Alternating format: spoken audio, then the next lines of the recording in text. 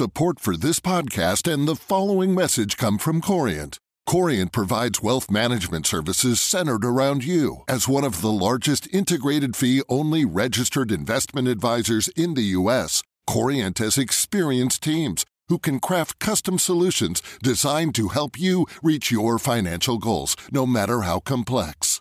Real wealth requires real solutions. Connect with a wealth advisor today at Corient.com. That's Corient.com. Hello and welcome to the Rachman Review. I'm Gideon Rachman, Chief Foreign Affairs Commentator of the Financial Times. In this week's edition, we're looking at the growing threat of a war over Ukraine. Russian troops remain massed on the border with Ukraine, and a week of diplomacy involving direct talks between Russia and the US, talks between Russia and NATO, and a special session of the Organization on Security and Cooperation in Europe, the OSCE, have so far failed to defuse the crisis. My guest this week is Samuel Charap, a political scientist at the RAND Corporation think tank in Washington, and the author of a book called Everyone Loses: The Ukraine Crisis and the Ruinous Contest for Post-Soviet Eurasia. So, in the current Ukraine crisis, is war now the most likely outcome? The failure of talks between Russia and America to find a diplomatic way forward over Ukraine increased the fear of conflict.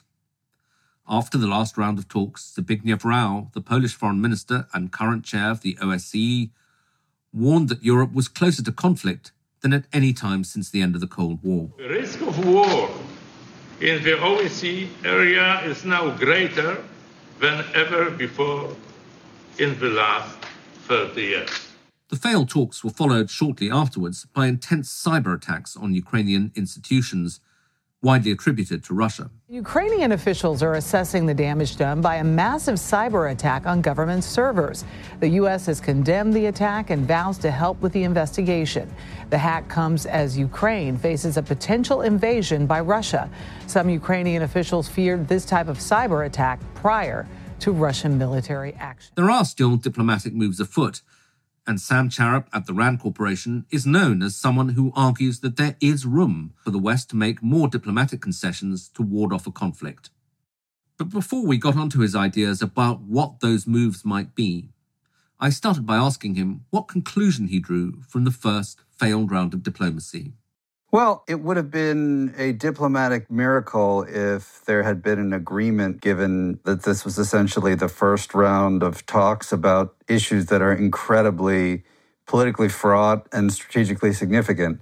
So, on the one hand, it's not surprising that we haven't had some sort of breakthrough crisis resolution coming out of these meetings, particularly given the stakes and that this is the first time that these issues have been discussed. On the other hand, it's clear that the Russians have put at the fore an issue that both the U.S. and its NATO allies have explicitly said they're not going to touch, that is, further enlargement of NATO. And I think the way the Russians have framed it is that any discussion of other issues needs to come after that specific one is resolved to their satisfaction.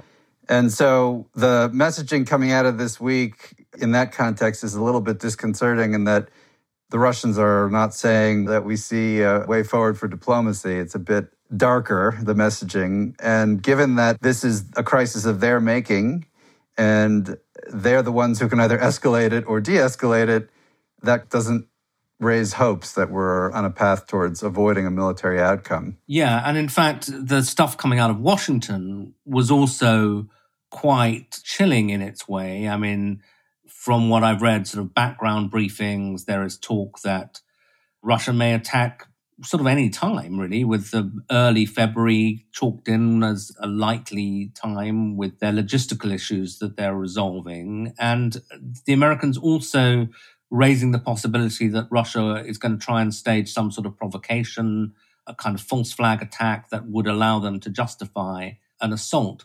So is it your reading, since you're in Washington, that the Americans do now expect a war? Oh, I think the concern about Russian preparation for conflict and the hints that the U.S. government has been able to divine in some way the planning has been pretty steady, at least since early December, and that this was really the kind of buildup and planning that we hadn't seen before. The thing I would say about military action, right, in this context, it's pretty clear that Russia is not interested in territory for territory's sake.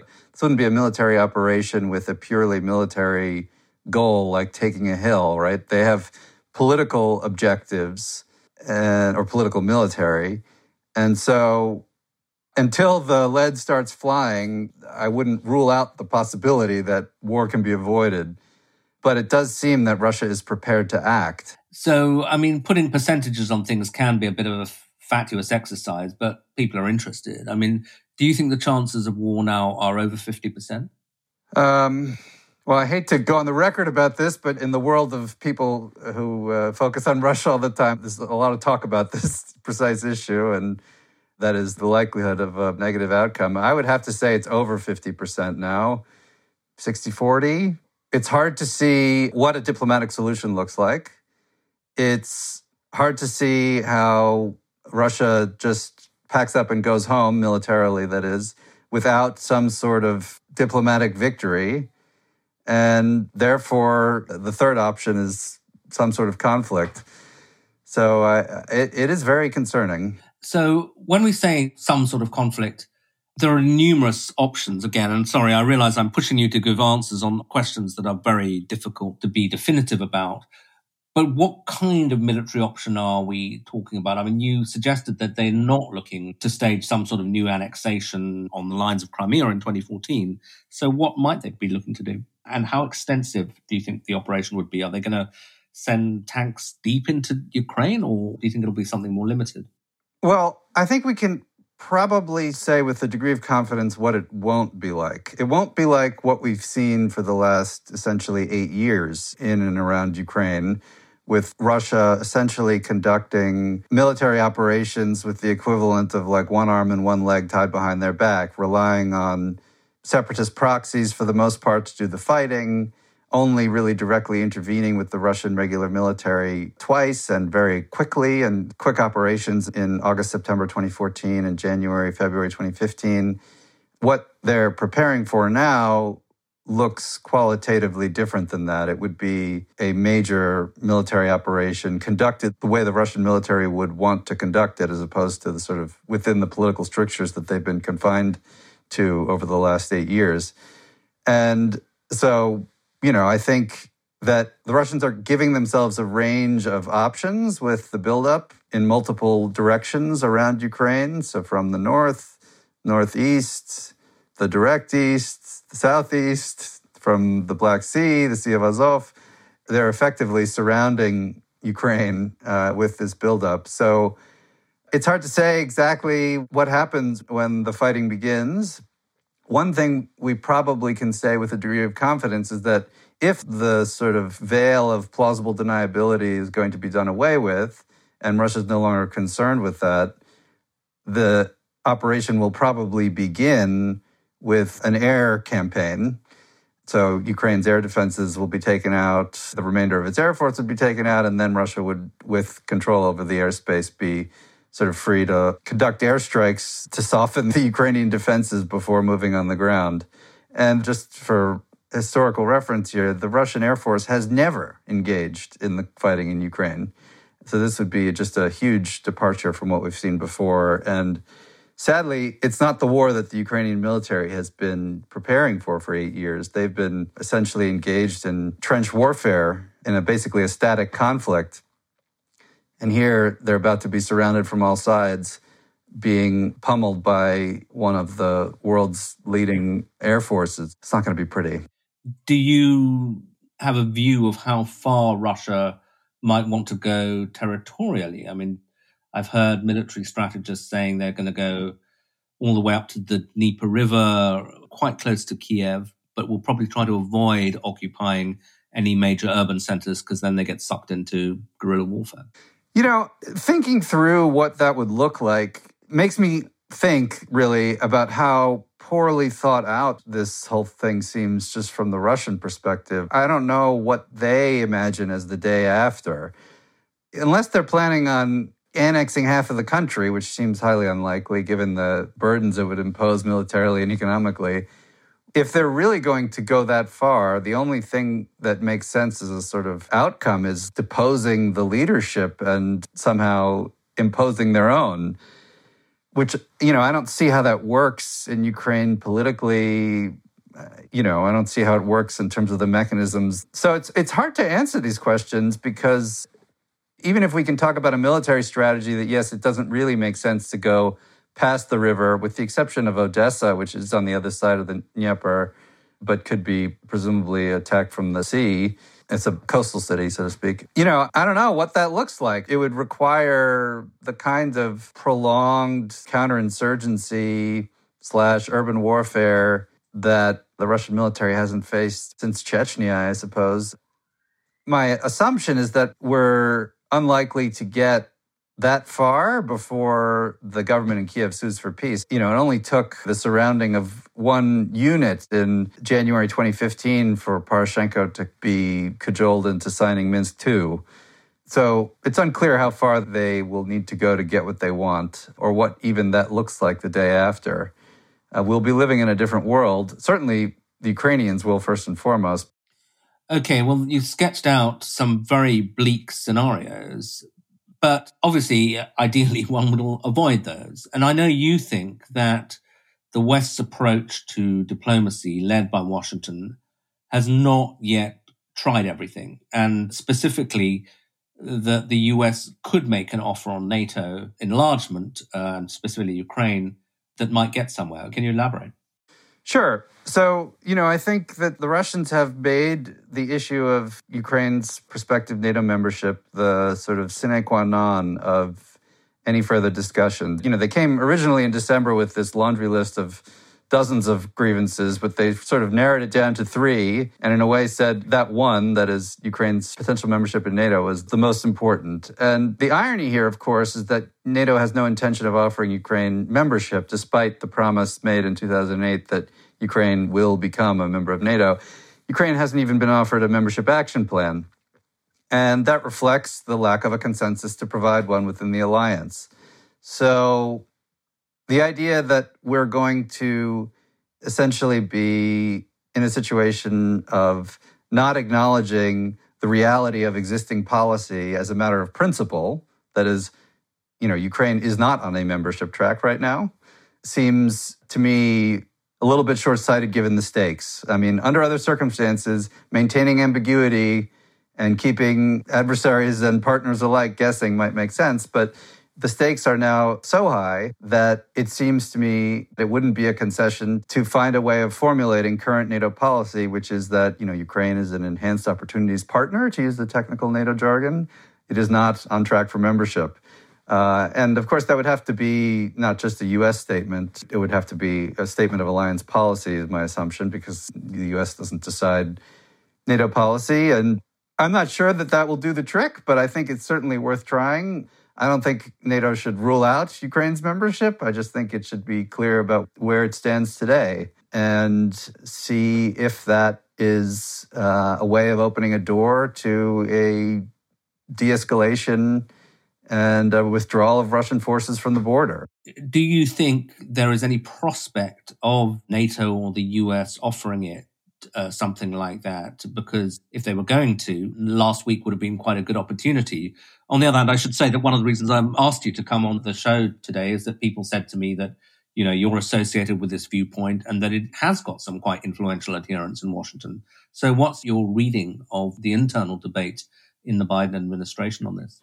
Well, I mean, they're in a tough spot. This issue has become incredibly politicized.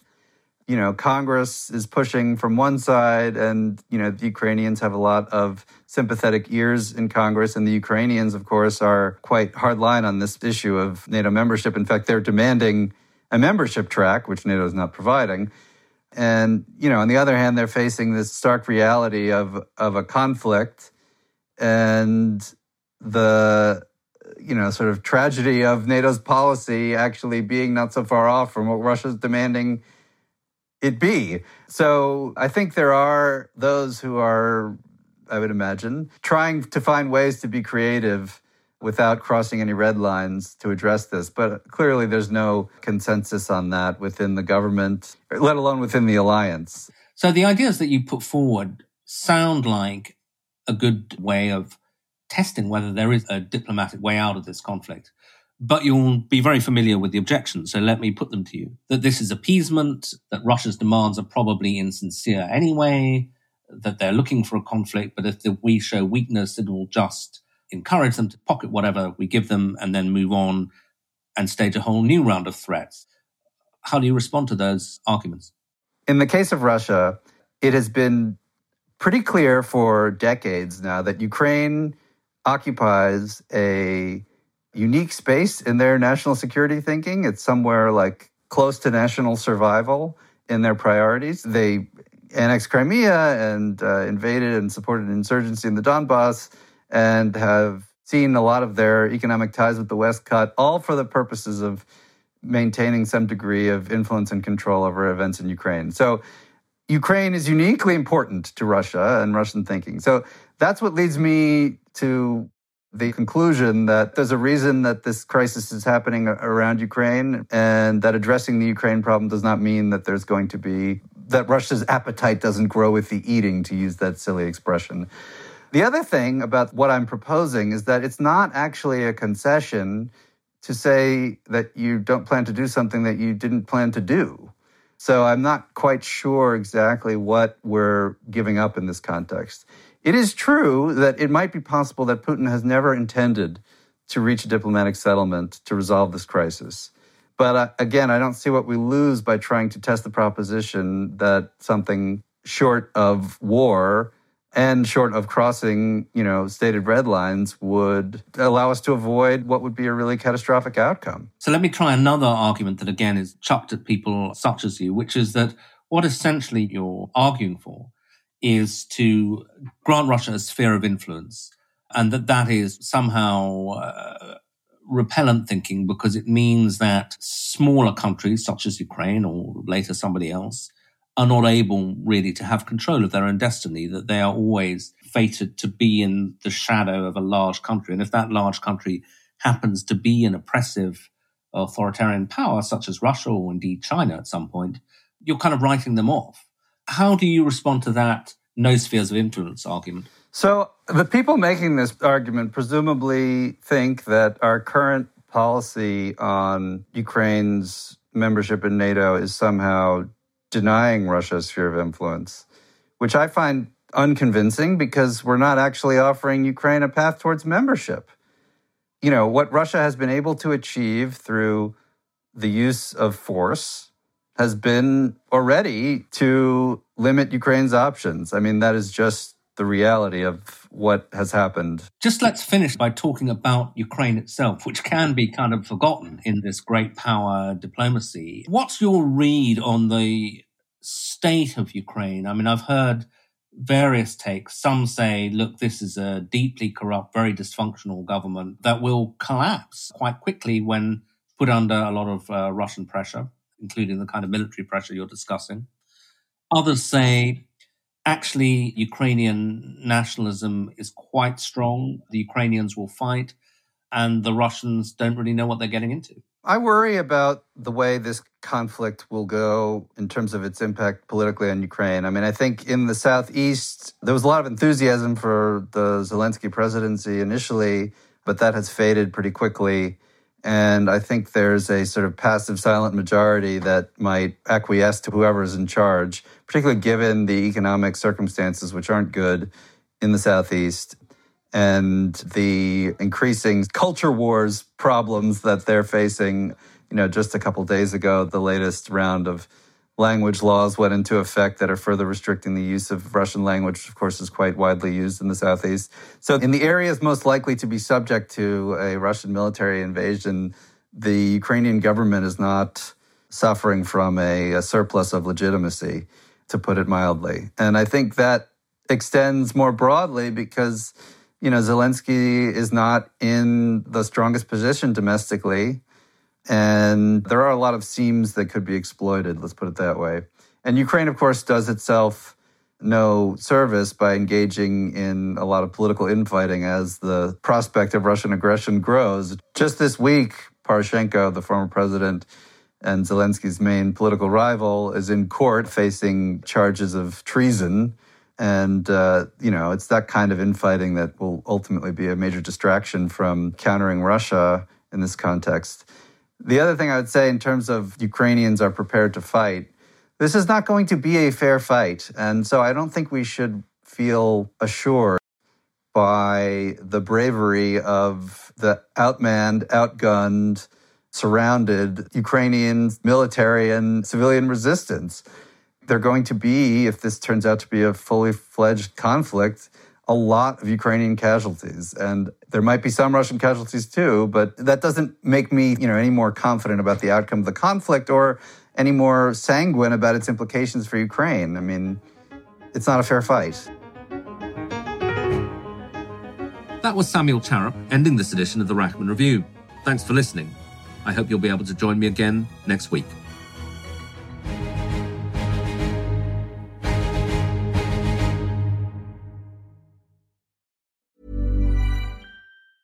Support for this podcast and the following message come from Corient. Corient provides wealth management services centered around you. As one of the largest integrated fee-only registered investment advisors in the U.S., Corient has experienced teams who can craft custom solutions designed to help you reach your financial goals, no matter how complex. Real wealth requires real solutions. Connect with a wealth advisor today at Corient.com. That's Corient.com. Even when we're on a budget, we still deserve nice things. Quince is a place to scoop up stunning high-end goods for 50 to 80% less than similar brands. They have buttery soft cashmere sweaters starting at $50, luxurious Italian leather bags, and so much more. Plus, Quince only works with factories that use safe, ethical, and responsible manufacturing. Get the high-end goods you'll love without the high price tag with Quince. Go to quince.com/style for free shipping and 365-day returns.